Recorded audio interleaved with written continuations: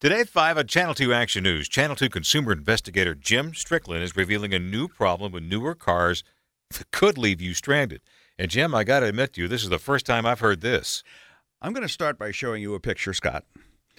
What does that look like to you? That is under the hood of a car, as you can see. Good grief. It looked like a family of marmots were living in there. It's a nest. It looks like a bird's nest, but in fact, it's a mouse nest. And in the next picture, you can see what they're feeding on.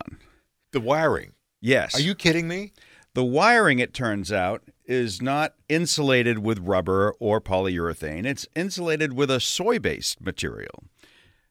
And vermin find it quite tasty. Good grief. And we have found several cases, and in fact, a class action lawsuit against a major car manufacturer, all involving this issue. The manufacturers say, we can't control mice and rabbits and chipmunks and rats.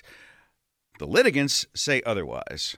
And we have a solution as well. A couple of solutions. One the car dealer is using, and one that we found that we believe might help anybody in this situation. It's going on all over the place. No kidding. Well, we're going under the hood today with you on Channel 2 Action News today. We're going to be at a car dealer as they're fixing a car. $1,000. $1,000. $1,000? The whole wiring harness. I'm sorry. Look at my face. This is incredible. Okay, Jim, this is the kind of stuff you uncover today at 5 on Channel 2 Action News. Thanks for the heads up. See you then.